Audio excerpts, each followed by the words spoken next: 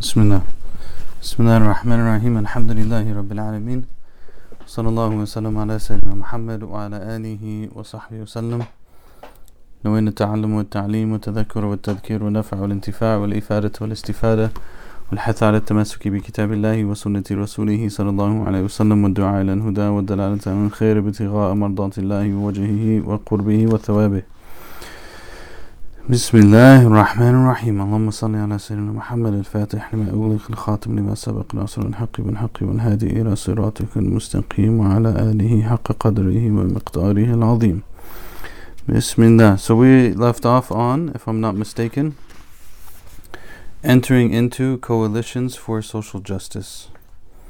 Entering into coalitions for social justice.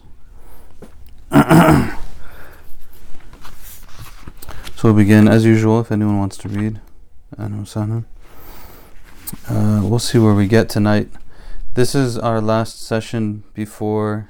I know my connection's probably. We'll see how it works. It's been weird the last week or so. Yeah. So hopefully it'll be okay. This is the last session before we go on end of the year break. So I don't think we're going to finish today, so we'll finish when we come back in the beginning of January, inshallah, but we'll see. Bismillah. The author says the following: Allah bless him and preserve him and give us benefit from his knowledge in this life and the next. Ameen. Entering into coalitions for social justice. Allah, mighty and sublime, has given Muslims general guidelines for cooperating with each other that can be used to work with others towards promoting the common good in society. Moreover, the Prophet ﷺ, whose character the mother of believers Aisha referred to as being the embodiment of the Quran, affirmed the value of being in coalitions on issues which do not conflict with Islamic morality and ethics. Before, however, giving examples from the Quran and the prophetic model pertaining to this, it is important from my perspective to differentiate between alliances and coalitions. Alliances and coalitions. The implications of alliances. An alliance, as defined by Merriam-Webster Dictionary, includes an association to further common interest of the members and a union based upon specific qualities which entails affinity. In the world of social justice activism, it is commonly understood that allies are those who stand with and promote each other's causes in which alliances have been formed. Generally, built into these alliances is what has been dubbed as allyship, that good allies show up for those whom they are in allyship with, and vice versa. In other words, embedded in alliances within the social justice world is the underlying understanding of quid pro quo, that something is given or received with the expectation of loyalty in terms of immediate or future reciprocity. There's a you scratch my back, I scratch yours kind of concept to it. According to the language of the Quran, an alliance, al-wala, has a similar meaning with different implications than the previously given definition and import. Al-wala, as related to the word al-mawla, a name of Allah meaning the patron and protector, carries the meaning of being foremost and close in protecting the interest of another. Beginning from a linguistic vantage point, two parties that enter in alliance with each other have a mutual affinity and common understanding to defend each other in their vital interest. The first allegiance that Muslims are obligated to have is to pledge their loyalty to Allah. He is the master who protects and aids those that devote themselves to him. This allegiance is, of course, a spiritual attachment based upon love of Allah, thus summoning believers to bring their inclinations in congruence with His will as articulated in the Quran. Sheikh Muhammad al-Shawkani, a prolific 19th century jurist from Yemen, concisely stated regarding this: the Islamic world follows its foundational origin based upon the noble Quran, and it is the beginning of allegiance and wala. This allegiance also extends to the Prophet Muhammad ﷺ, the one to whom the Quran was revealed and was described as the embodiment of its character. Allegiance to Allah means allegiance to His Prophet, as stated, whoever obeys the Messenger most certainly has obeyed Allah, but whoever turns away, we have sent him not to be a protector over them. So the idea here is that to be an ally, if we were to back up and kind of like look at what are the Arabic terms that are used in here from the Islamic Studies lexicon, one of those would be the idea of al-wala. And al-wala, first and foremost, is to Allah and the Prophet sallallahu alaihi wasallam. This is a very foundational concept in Muslim thought, that our immediate allyship and allegiance is to Allah and to the Prophet sallallahu alaihi wasallam, by extension to the teachings of the Quran, or by connection maybe to the teachings of the Quran, and that this is a foundational idea that supersedes anything else, basically. After Allah and His Messenger, the primary allegiance that believers in Islam are obligated to have is with fellow believers. This allegiance is based upon an affinity for others who believe and seek to implement the spiritual healing and social political guidance contained with the Quran and the Prophetic Sunnah. In other words, allegiance is rooted in a belief in transcendent values and ethics based upon sacred guidance, not simply allegiance based upon identity politics. So, after Allah and the Prophet sallallahu alaihi wasallam, in terms of people, our next allegiance is to the believers. And that is a relationship that is based upon a mutual submission to the sacred law and the divine guidance. And so it is based upon a belief. It's not based upon a color or an ethnicity or some sort of other marker of identity, but the marker would be based upon the belief itself. Allah Mighty and Sublime says, this is part of, and this again is a simple but foundational concept, that the believers have rights over the believers. And there are ways that it's not just, the absolute minimum of, you say Yarhamakallah if they sneeze, and you visit them if they're sick, and you follow their janazah if they die. Those are basic rights of a Muslim over a Muslim. But the idea here is that I'm not going to sell the Muslims out for some sort of other allegiance, whether that be popularity or wealth or power or influence. I guess now influence is the big thing. That I sell out my people for the sake of an increased influence, and that's a major problem. One of the things that comes from this is that I don't have to get along with everybody in order to give them some sort of respect or rights or dignity or honor or whatever it might be, right? And not every believer has to be my best friend, but every believer has to be extended a certain level of honor and dignity and so on.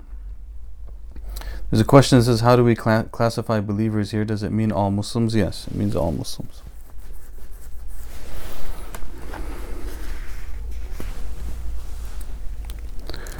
Allah Mighty and Sublime says, and believing men and women are allies of one another.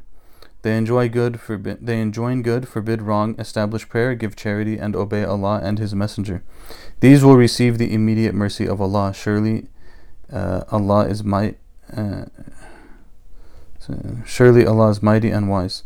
O you who believe, do not take the Jews and Christians as allies. They are, in fact, allies of one another. And whoever from you allies with them over the believers, that's an interesting addition, over the believers, surely he is of them. Surely Allah does not guide a wrongdoing people.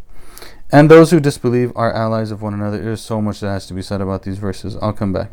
O you who believe, be regardful of Allah, and He should be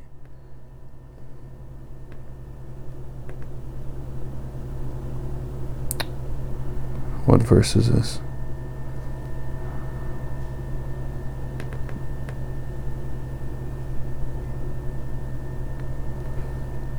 As he should be.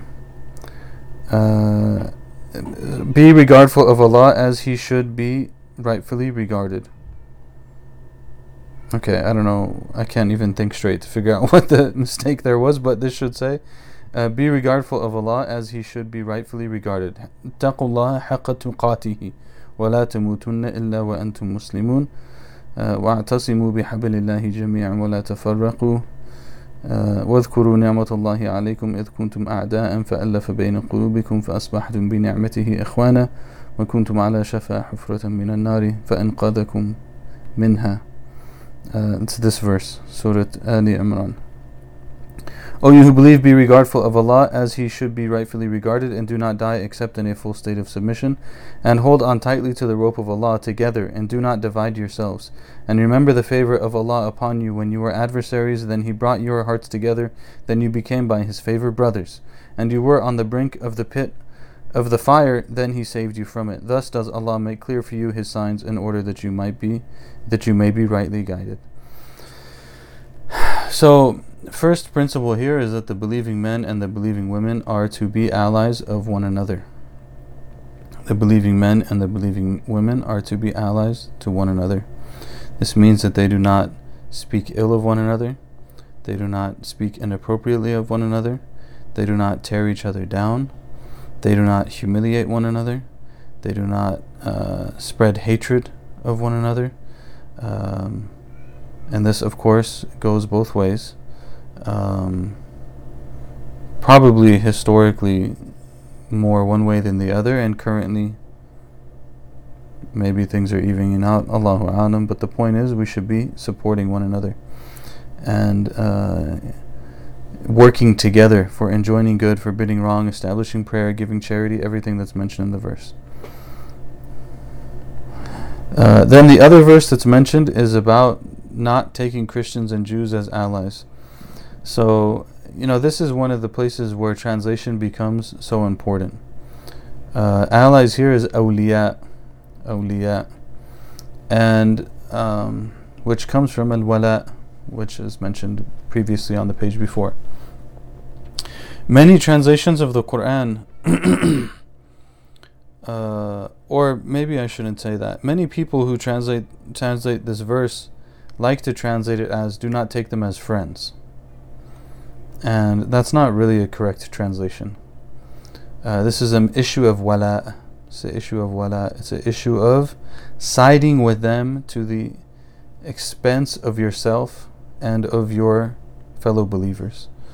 So the idea here is not that you, and even this, it's not absolutely broad, and that's why I like actually that he added this, and whoever from you allies with them over the believers, comment over the believers, to indicate that if one had an allyship with the Jews or Christians that didn't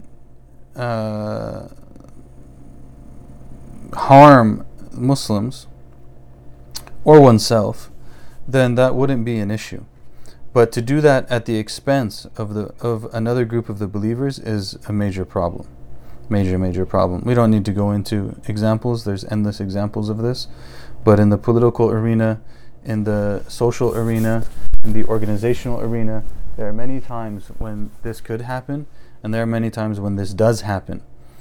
When people will say, they basically will throw the believers under the bus.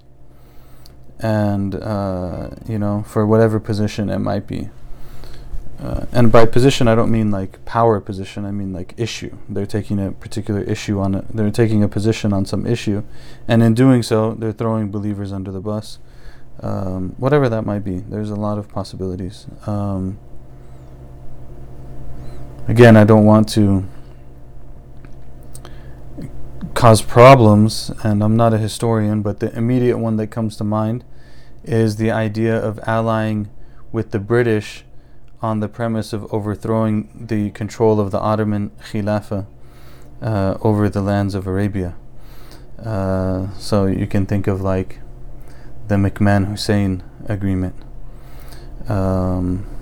Anyways, we don't need to go into modern Arab history, but there are things that happened.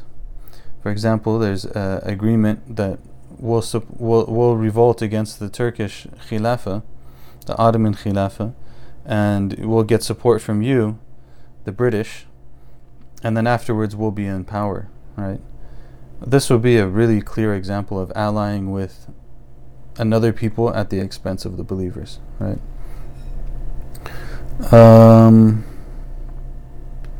And then the third verse that's mentioned is those who disbelieve are allies of one another. which is a really important verse actually, because of what else is in the verse, if I'm not mistaken. Let me find it. I think this is it actually.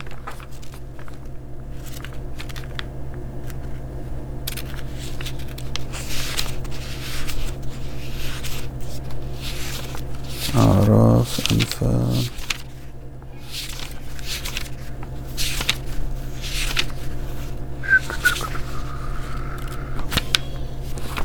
What verse was that? 73. Let's see if I can find this.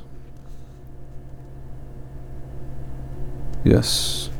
وَالَّذِينَ كَفَرُوا أعوذ بالله من الشيطان الرجيم وَالَّذِينَ كَفَرُوا بَعْضُهُمْ أَوْلِيَاءُ بَعْضٍ إِلَّا تَفْعَلُوهُ تَكُونْ فِتْنَةٌ فِي الْأَرْضِ وَفَسَادٌ كَبِيرٌ. This is a very, what comes after the part that he quoted is very interesting. So it says, and those who disbelieve are allies of one another. If you do not do that, there will be major fitna and fasad in the earth. There will be lots of fitna and corruption in the earth if you don't do the same. If you don't get on the same page and work towards the greater good, there will be corruption on the earth. And the people who are against you, they're going to do it. They're going to work together. So if you can't figure out how to work together, know that there's going to be consequences of that. And then this fourth set of verses is the famous verses that are often quoted in the beginning of khutbahs and stuff, or at least the beginning part of it. That stay mindful of Allah, be together, and know that Allah brings the hearts together. Allah brings the hearts together. This is an important principle. If people come together with sincerity, they come together with a willingness to know one another, to get to be brothers and sisters with one another, to uphold one another's rights, and so on and so forth, then Allah will put unity between the hearts. The incumbency of Muslims having spiritual allegiance with each other based upon the Quran, Sunnah, and the consensus of the early Muslim generations and scholars in no way means that Muslims should be hostile to others. Muslims should strive to keep good relations with their family members, be they Muslim or not, neighbors, and colleagues. In the prophetic era, Christians in Abyssinia protected Muslims fleeing brutally violent persecution, including murder in Mecca. Mut'im ibn Adi, his clan within Quraysh, protected the Prophet ﷺ. And Zayd ibn Haritha, may Allah be pleased with him, after they were chased out of Ta'if and had absolutely no one to turn to for assistance. The Prophet ﷺ protected the rights of the people of the book while he was in a position of political authority in Al-Medina as well. Spiritual allegiance of the Prophet ﷺ and his companions, however, was not with those groups' beliefs, worldviews, and lifestyles. So their allegiance, the allegiance that they had was not on that. It was on respecting their honor, their right to live, so on.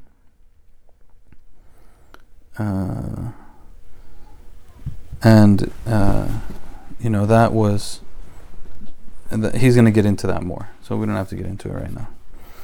The difference between coalitions and alliances. From my vantage point, a coalition differs from an alliance because it is a collaboration which is usually temporary in nature and is based upon a narrow focus of issue. Coalition partners do not have to share the same belief systems and methodologies in order to cooperate upon limited common goals. Moreover, coalition partners can be in partnership on some issues, while simultaneously being in opposition to each other on other matters.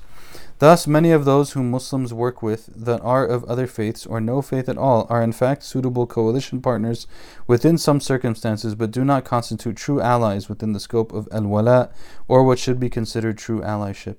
This framework differs from the language put forth in the contemporary social justice world, which is primarily shaped by secular liberalism, even when religious language is interwoven. So he's distinguishing between these possibilities here. One is the route of allyship, and the other one is coalitions. And in the coalitions, it's not, it can be issue by issue, that we can agree on this issue and we work together, on another issue we don't, and it doesn't have to be this all-encompassing allyship.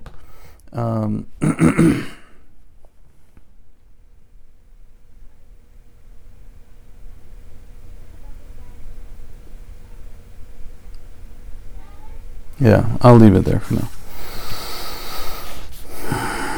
Allah Almighty gives some general guidelines as to what issues Muslims should cooperate with each other on that provides the groundwork for cooperating with those outside of the faith. He stated, "Cooperate based upon righteousness and regardfulness for Allah, but do not cooperate based upon sinfulness and aggression." Imam Zayd ibn Ali ibn Hussein ibn Ali ibn Abi Talib radiyallahu ta'ala anhum stated that righteousness in this ayah means fulfilling what coincides with what Allah commanded, while regardfulness in this ayah means to stay away from what Allah has prohibited. This is وَتَعَوَنُوا عَلَى الْبِرِّ وَالتَّقْوَى وَلَا تَعَوَنُوا عَلَى الْإِثْمِ وَالْعُدْوَانِ in Surah Al-Ma'idah. Moreover, regarding matters that are prohibited, Allah warns Muslims to keep a healthy spiritual and intellectual distance from them, and to not regularly associate with those who openly engage in and promote matters that are clearly unlawful according to the Sharia. He commands, "Do not incline yourselves towards those who do wrong, lest you will be touched by the fire. Then you will not have any protectors against Allah, nor receive any help." So, again, it's the coalition is in what is permitted, and we can work together in that. But in things that are not permitted, then there's no really space for us to work together in that. One example from the Prophet ﷺ that Muslims can draw upon regarding the sanctioning of entering into coalitions with others for the common good is what is famously known as Hilf al-Fudul. Hilf al-Fudul. Hilf meaning a pact that is written with a specific resolution and intention, and al-Fudul meaning virtues. Prior to the Quran being revealed, a man from Yemen had a bartering agreement that was not fulfilled by a man in Mecca. When the man who was wronged openly complained, the tribes within Quraysh made an agreement that neither the weak be exploited by the strong, nor the foreigner be exploited by a resident in business transactions. So basically, this man comes to Mecca to do business, and he starts to do business with a person, and that guy basically refuses to give him his rights. Take whatever he wants from him, then afterwards he's like, "Sorry, I'm not going to give you anything, whatever. You're not from here, what are you going to do?" Basically. So this man called upon the honor of the Arabs in Mecca and said, "What is going on here? I came here to do this and that, and now I'm being oppressed. Or is there anyone that's respectable amongst you?" and so on. And then they had this gathering where they agreed on these terms, that the weak won't be oppressed in these business transactions, and a foreigner won't be oppressed, and so on. And the Prophet ﷺ was part of that agreement. The Prophet ﷺ said later, "I witnessed in the home of Abdullah ibn Jud'an a pact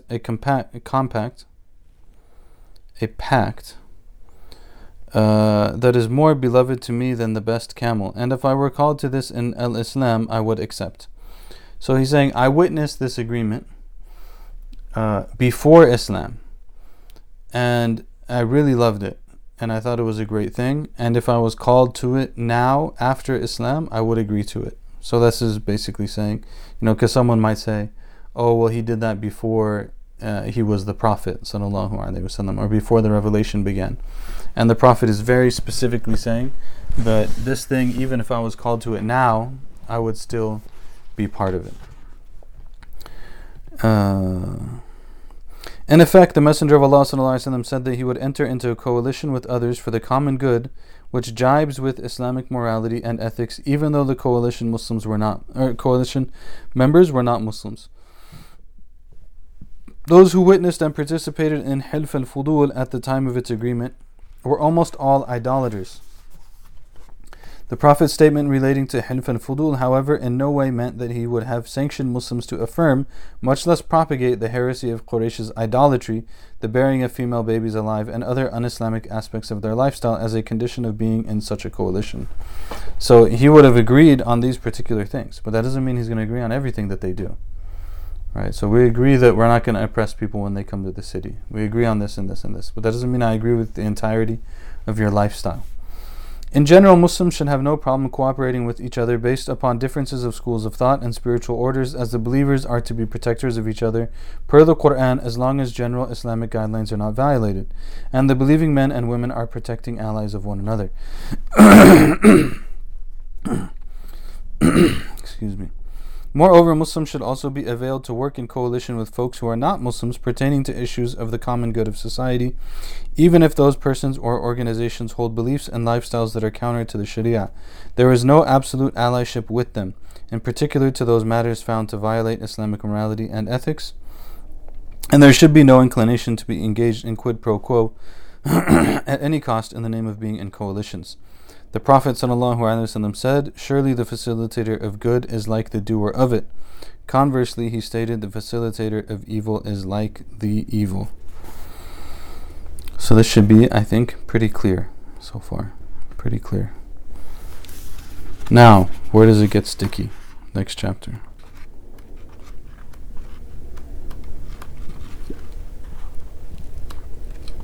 We might finish today, actually. Maybe I should push.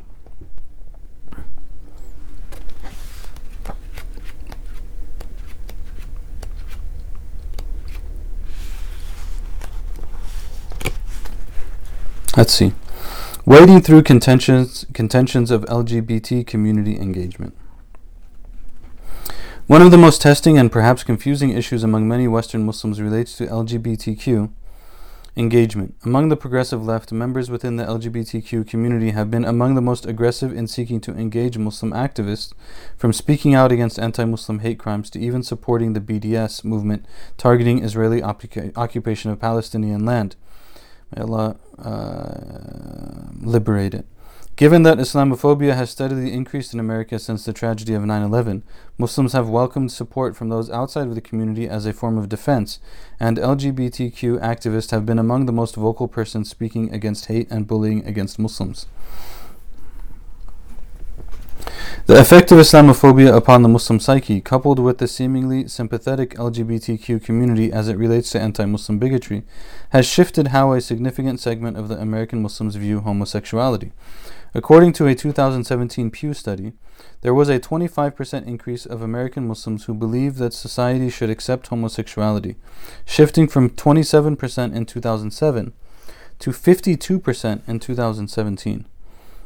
That is a crazy statistic. Issue aside, that's just a big switch. In fact, the poll suggests that American Muslims have become more accepting of the notion of LGBTQ acceptance in society than white evangelicals. In fact, Muslim millennials are 20% more accepting of homosexuality in the society than millennials who are not Muslims, making Muslim millennials actually the most far to the left group on this issue in America. Fascinating. What is unclear from the Pew study is the percentage of those who view homosexual intercourse and cross-dressing as not violating Islamic theology versus those who believe that homosexuality should be merely protected as a civil right, which is a very different issue. All right? When it comes to those who believe that homosexuality should be protected under civil rights law and that same-sex marriage is not forbidden in Islam, these Muslims have gone against over 14 centuries of Islamic legal consensus that same-gender sexual intercourse is completely forbidden. This is the consensus of every single school of thought among Sunni Shi'is and Ibadis. Moreover, homosexuality has never been taken as an identity to define individuals positively. In fact, Malik ibn Anas, may Allah be pleased with him, who was from the third generation and an imam of one of the major Sunni schools of jurisprudence, stated that the one who refers to a man as one who engages in homosexual intercourse, luti, without proof, should be punished for defamation. Hence, Muslims who state that homosexuality is a positive self-identity and believe that Islamic tradition has somehow been incorrect since the earliest generations have clearly taken positions which are against Islamic orthodoxy. Celebrating that one is gay or lesbian is no more a positive identity to be championed, according to traditional Islam, than lauding a person for being a fornicator or a fornicatress. Interesting word. As it relates to those who think that those who identify as homosexuals should be a protected class relating to civil rights law and believe that it is forbidden in Islam, Muslims in the West continue to debate for and against this position. So these are two different issues, right? The civil rights, people shouldn't be discriminated against, people shouldn't be attacked, treated with like severe aggression and so on and so forth. This is one issue. And to believe that it's okay from a theological perspective is a different issue. So we have to parse these two things. The position that Muslims should advocate for gay rights to protect their own rights. So he's going to deal with this concept now. Sometimes people will say that. The position that Muslims who are morally disinclined towards homosexuality but are willing to support homosexual unions, transgenderism, and gender fluidity as protected per public policy has shades of what has been dubbed the minority discourse. The minority discourse in the West is based upon the premise, usually applied to the field of literature, that those outside of the social construct of whiteness have to assert their voices to resist the tyranny of the majority with whom the administration of rights resides. In essence, the underpinning logic for this discourse is that in order for Muslims to secure their rights as a religious minority, those rights are tied to the rights of other minorities to freely express themselves within civil society. Hence, the political underpinnings of supporting LGBTQ rights are as follows. 1. Gay activists have been among the most vocal supporters of Muslim civil rights post 9/11. 2. Standing up for LGBTQ rights, such as same-sex unions, preserves the future possibility of rights for Muslims to have legally recognized Islamic marriage contracts, which could include plural marriages.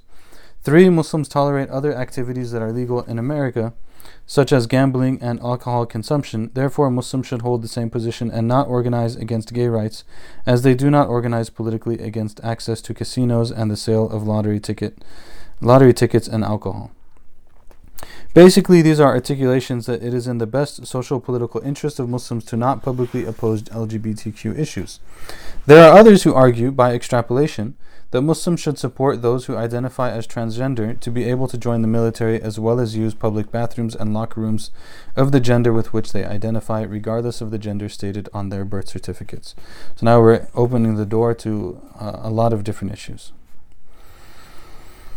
I'm not going to comment until we finish the entire section, inshallah, because I'm sure there's going to be some back and forth and different things. An opposing view that Muslims should not advocate for LGBTQ rights. So the first one, he's mentioning that they should. Now, here's an opposing view. A view by others within the Muslim community is that not only is homosexual intercourse as well as cross-dressing forbidden in Islamic law, but Muslims should also not be advocating on behalf of LGBTQ rights. From my anecdotal observations, this tends to be the overwhelming position among Black American Muslims. I believe that this view is due in part to two factors: the non-seeking of acceptance from the status quo within society and general pessimism, based upon historical evidence, towards a legal system that simply does not protect minorities, black folks in particular, as it does white folks who hold positional power within the dominant culture. Of course, there are always religious proofs that are presented for this position by black as well as non-black Muslims. Dr. Abdullah Ali, professor of Islamic law at Zaytuna College, stated his position regarding his non-support for gay marriage within the current social-political context. This is a quote now. The fundamental reason is that once one declares himself morally opposed to something, this means necessarily that she is not in support of any measure that gives validation to the act. Supporting another's right to solemnize a marriage to a same-sex partner through the state is disingenuous if support means the endorsement and acceptance of the immoral act as something moral. The question then is whether or not Muslims need to partner with opponents of gay marriage in open protest and defiance of the laws that grant legitimacy to such partnerships. As stated in the answer to the previous question, this matter is different if by support one means accommodation or tolerance of gay couples in the same way that one tolerates fornicators, adulterers, murderers, thieves, drunkards, drug addicts, and the like. In other words, if you are against gay marriage, you are against it, but being against it does not necessarily have to mean that one is actively protesting the Supreme Court victory, especially knowing that it will unlikely be overturned at this point. So you can be against something and not necessarily be on like the front lines protesting against it. I do not find marriage between two people of the same gender to be morally acceptable, and I do not believe that it is lawful for Muslims to support the Supreme Court verdict as something which makes it morally acceptable. I do, however, believe that Muslims can support the idea that non-Muslim homosexual relationships conforms to their specific morality and can therefore be tolerated to an extent just like we tolerate so many other things that are un-Islamic. My conscience does not allow me to accept this as good simply because it is the law, in any more than I can accept the presumptive goodness of the three-strike rule. So it's going to continue the discussion. This was obviously a big debate a few years ago. There's a lot of back and forth upon it when the Supreme Court issue was going on. Now it's kind of like what's done is done in some ways. In response to Georgetown professor Dr. Jonathan Brown, who stated that Muslims and LGBT groups have the same goal, namely a notion of marriage in which laws are not influenced by Western European Christian cultural mores, Dr. Shadi al-Masri of Safina Society replied as it relates to polygyny. First, this statement is too broad and it paints a false picture. The basic marriage between one Muslim man and one Muslim woman is not repugnant to anyone. Only second, third, and fourth marriages are. Second, if I am not allowed to marry a second wife, is that oppression? If so, then why did Imam Malik permit women to stipulate in the marriage contract that their husband could not take a second wife? If this was an injustice, then it would be an invalid clause and not one Malik would have approved of. Third, let's be honest, where is polygamy on the Muslim community's to-do list? I would think it's not that high. But even if it was, and people are free to make it a cause if they want to, it should be done in the right way. Partnering with a group who build their identity around an act for which an entire city was destroyed is not the path of tawfiq. This I can guarantee. Verily, Allah only accepts from the muttaqeen. The verse means that whatever you do, Allah will only accept it if you do it right. As neither Ali nor al-Masri are keen about picking fights to prohibit same-sex unions, which are currently recognized by states, they both articulate a position held by many Muslims who disagree with the notion that standing up for LGBTQ rights is necessary for Muslims to freely exercise the basic requirements of Islam or to advance a potential legal right for polygyny. This is kind of summarizing arguments that go back and forth. I don't think that we should really hash them out right now. Suffice it to say that they are big issues. I personally don't really feel that these kind of issues are well hashed out on really like public live streaming recorded platforms. If we want to come to some sort of understanding, we sit together and we talk and we engage, and in doing so we're able to have a more useful conversation. And that's how we learn and that's how we grow, especially on difficult issues.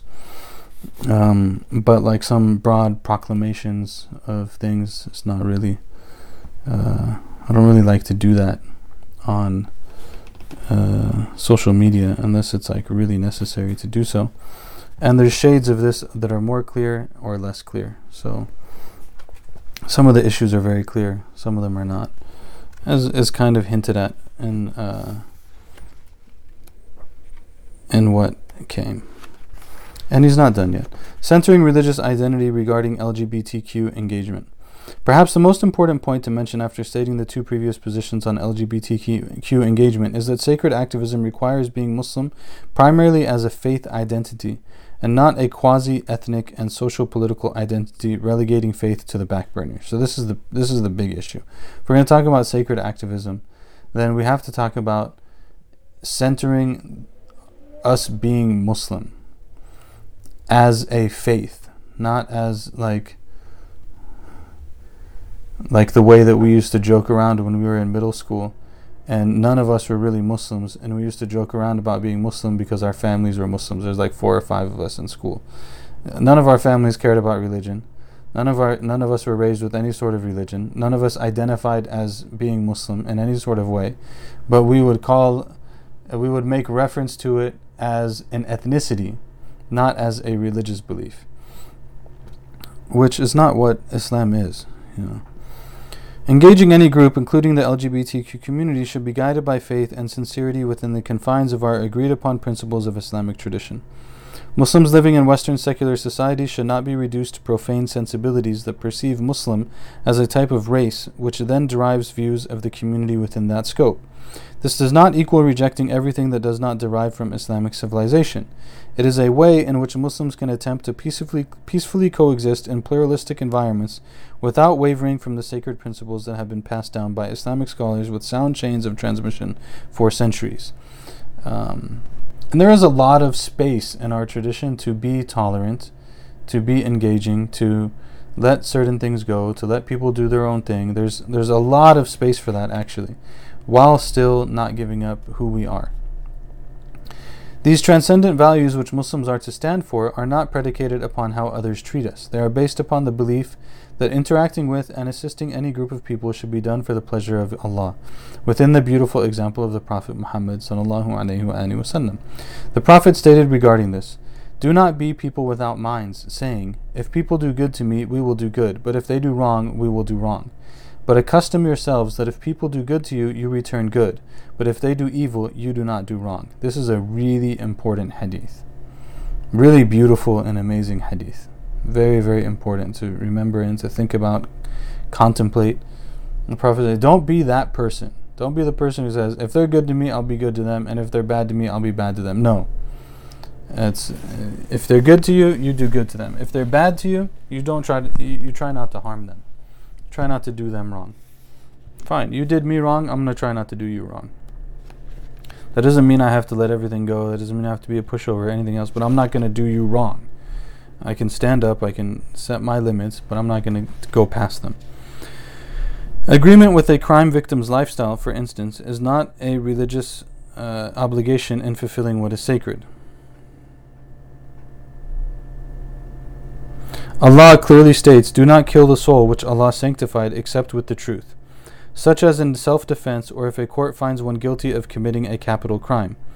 Thus, vocalizing a position against the slaughter of innocent people at the Pulse nightclub, a gay nightclub, on June 12, 2016, was proper when motivated by the spiritual guidance of the Quran and the prophetic example. So to be against that, there's no problem. You don't have to agree with someone's lifestyle to say that they shouldn't be killed. Right? They're not connected. Thus, it is a working principle that Muslims should oppose any sort of vigilante violence and mayhem, including threatening the lives of or killing members of any group, including the LGBTQ community. And note that this doesn't, this also applies to groups that you don't like. Okay? So, like, take white supremacists, for example. We don't want vigilante justice against them either. Okay? And so, they might want to cause us harm. We still don't want vigilante justice against them. Vigilante violence, whatever it might be. What was the term he used? Vigilante violence and mayhem. We don't want those things against them either, because that's not something we want on principle, regardless of who we're talking about. Feeding the homeless and providing health care for the poor are what sacred activism calls for, irrespective of the morality of the indigent. Making sure that children are in safe, non-hostile learning environments is also a concern which has a basis in Islamic ethics. In issues such as these, assisting persons who identify as gay or transgender has a spiritual basis. Any quality or action which the Messenger of Allah ﷺ demonstrated in general is beloved to Allah, thus has a spiritual basis. Those matters which he stood against have a spiritual basis as well, for every aspect of his human perfection comes from his light, which is created and guided by the light of Allah subhanahu wa ta'ala. So this is an important distinction. Okay? Losing track of what actions are pleasing to Allah is problematic, to say the least. This holds true for any type of social political engagement, which includes how Muslims engage LGBTQ activists. Going back to Al-Masri's comments on this issue, he stated, beliefs and political stances must be aligned and should not contradict the sacred law, or else one will internalize this contradiction and never be able to escape the agitation that dissonance causes. Separating what you believe religiously from what you support politically is the very eye of secularism.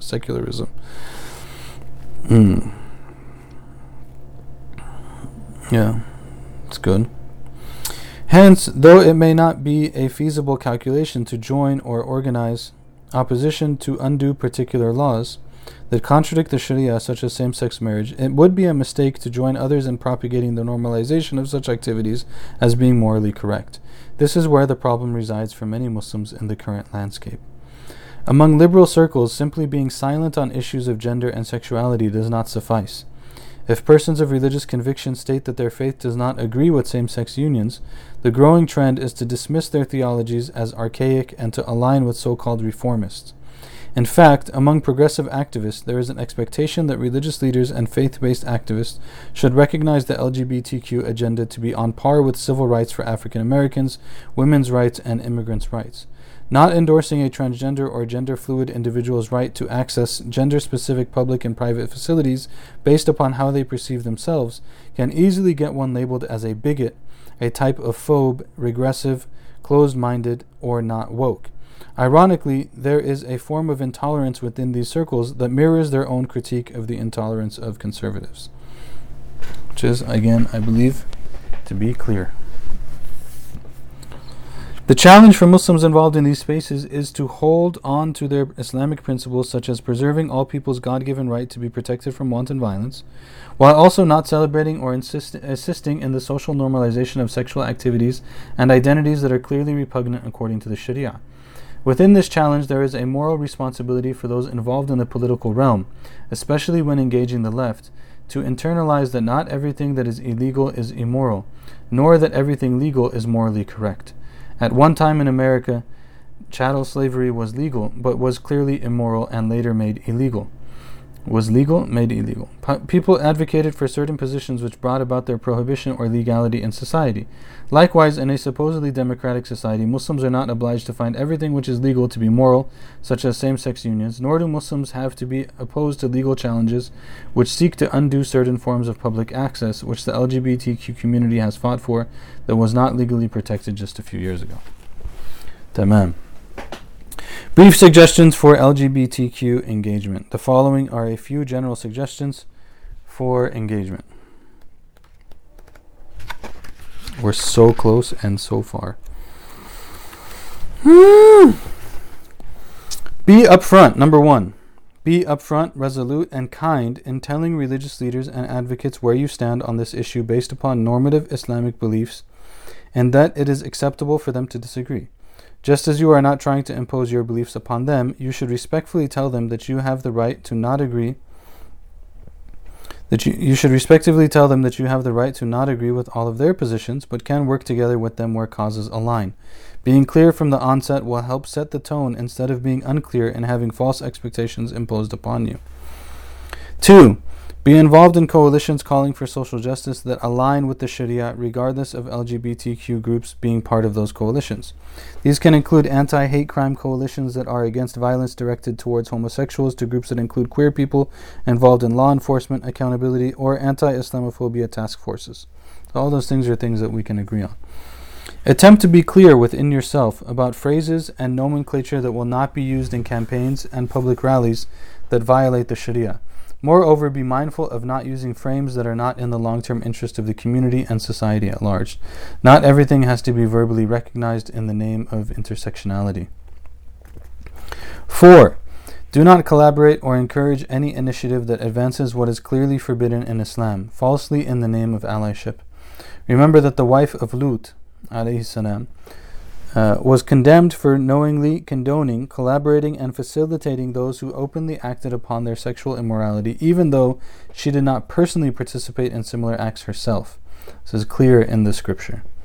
So the issue with Lut's wife was that she didn't do what the people did, but she kind of like supported it at the same time. And number 5, be prepared to hear Islam itself, not just Muslims, being called homophobic and patriarchal because of issues such as the opinion on homosexuality, men being obligated to pay women a dowry in marriage but not the opposite, and the permissibility of polygamy but not polyandry. Remember that soft anti-Islam sentiments exist within the left in relation to how it sees traditional Islamic theology and jurisprudence conflicting with liberalism. This is subtler than the overt racism against Muslims being just a non-white group. So this is a big chapter. Needs some reflection, some thought.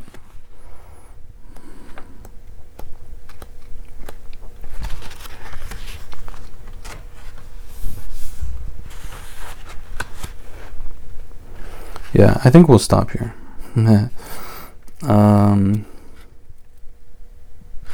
Oh, I forgot to make this so that... Sorry.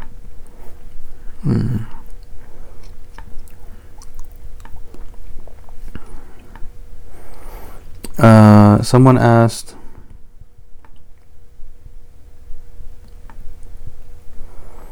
where can we find the hadith that was mentioned earlier about doing good to everyone?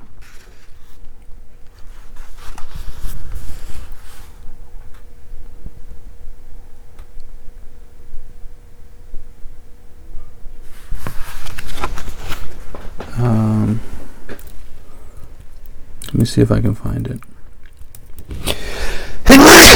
Alhamdulillah. يهديكم الله ويصلح بالكم. Whoops. What did I just do?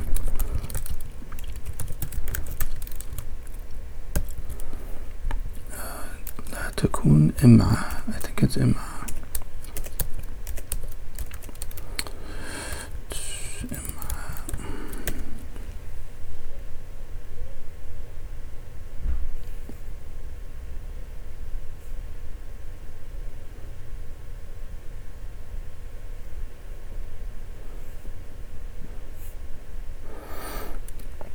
Oh, it's not the word. I can't remember the word. There's a word.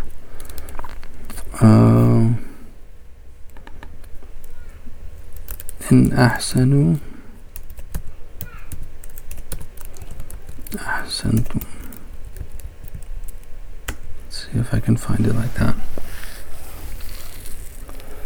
Nope.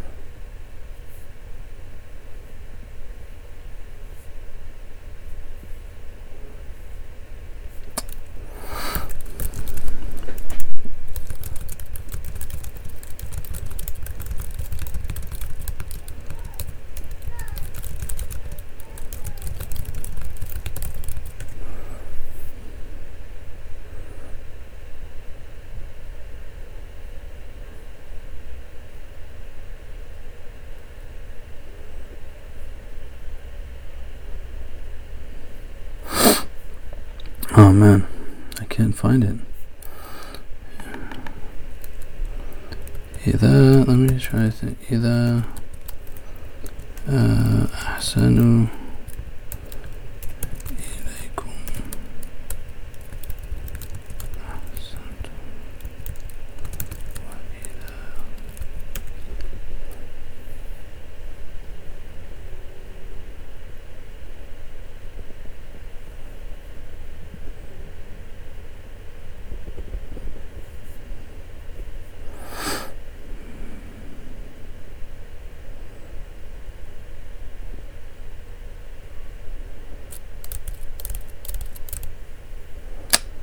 That's frustrating. I can't remember the Arabic and I can't find it.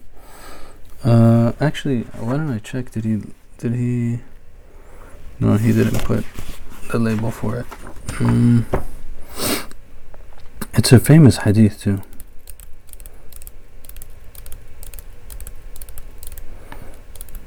I must have the wording wrong.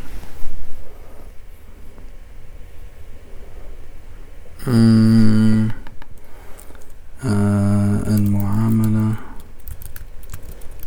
بالحديث.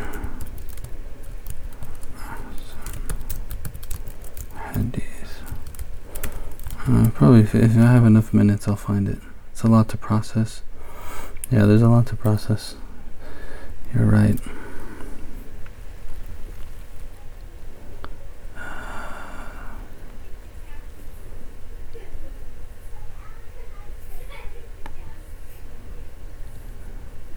ذكر النبي صلى الله عليه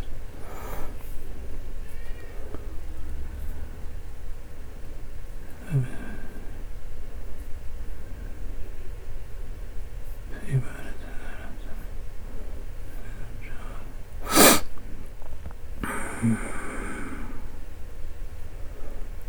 Okay.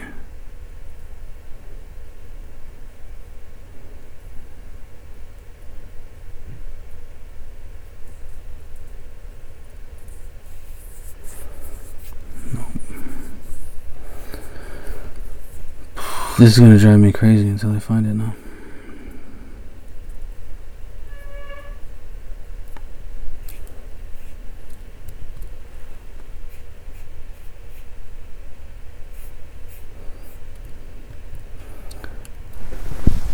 Anything else? You feel free to say it or put it in the chat box or whatever while I look for this, if you have anything else.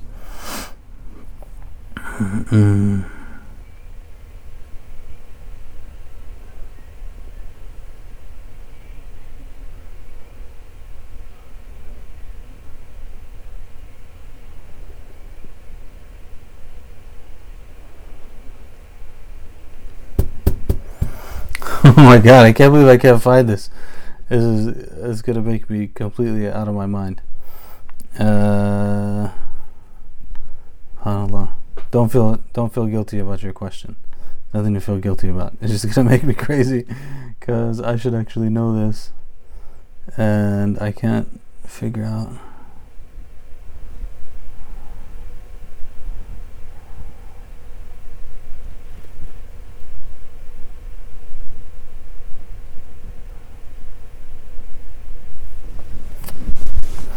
None of these little articles have it. It's so weird.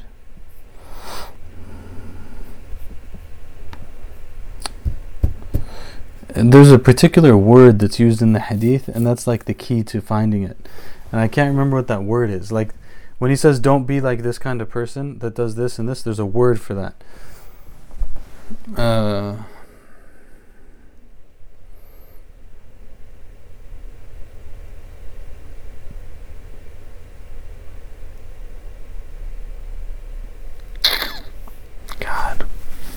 Khair, inshallah I'll find it by tomorrow. Just be like all night looking through books of hadith trying to find it. Just kidding. I'm not going to do that, don't worry.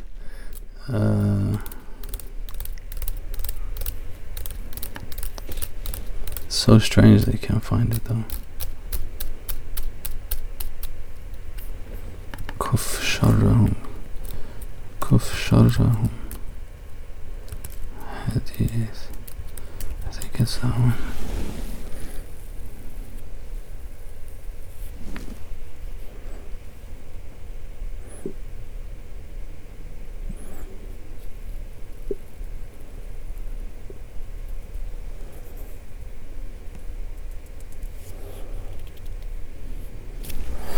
Khair, I'm not going to find it right now, I don't think.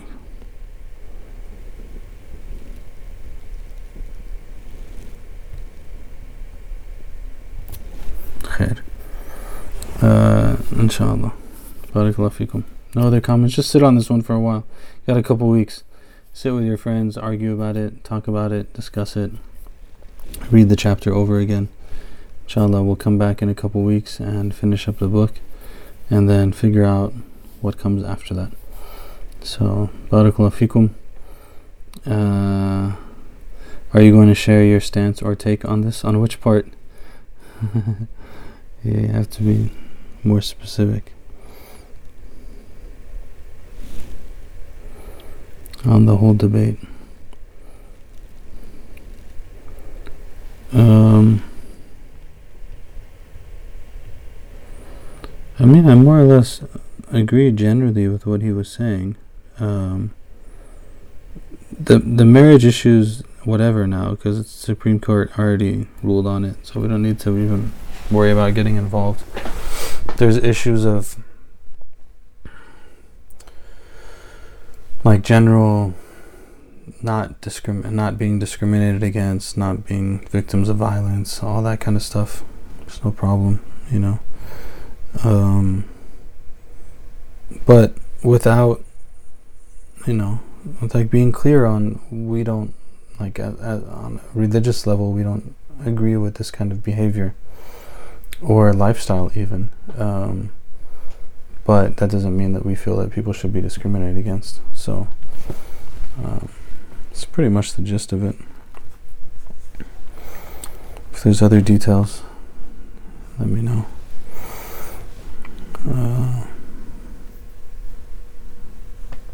I think he gave some good guidelines.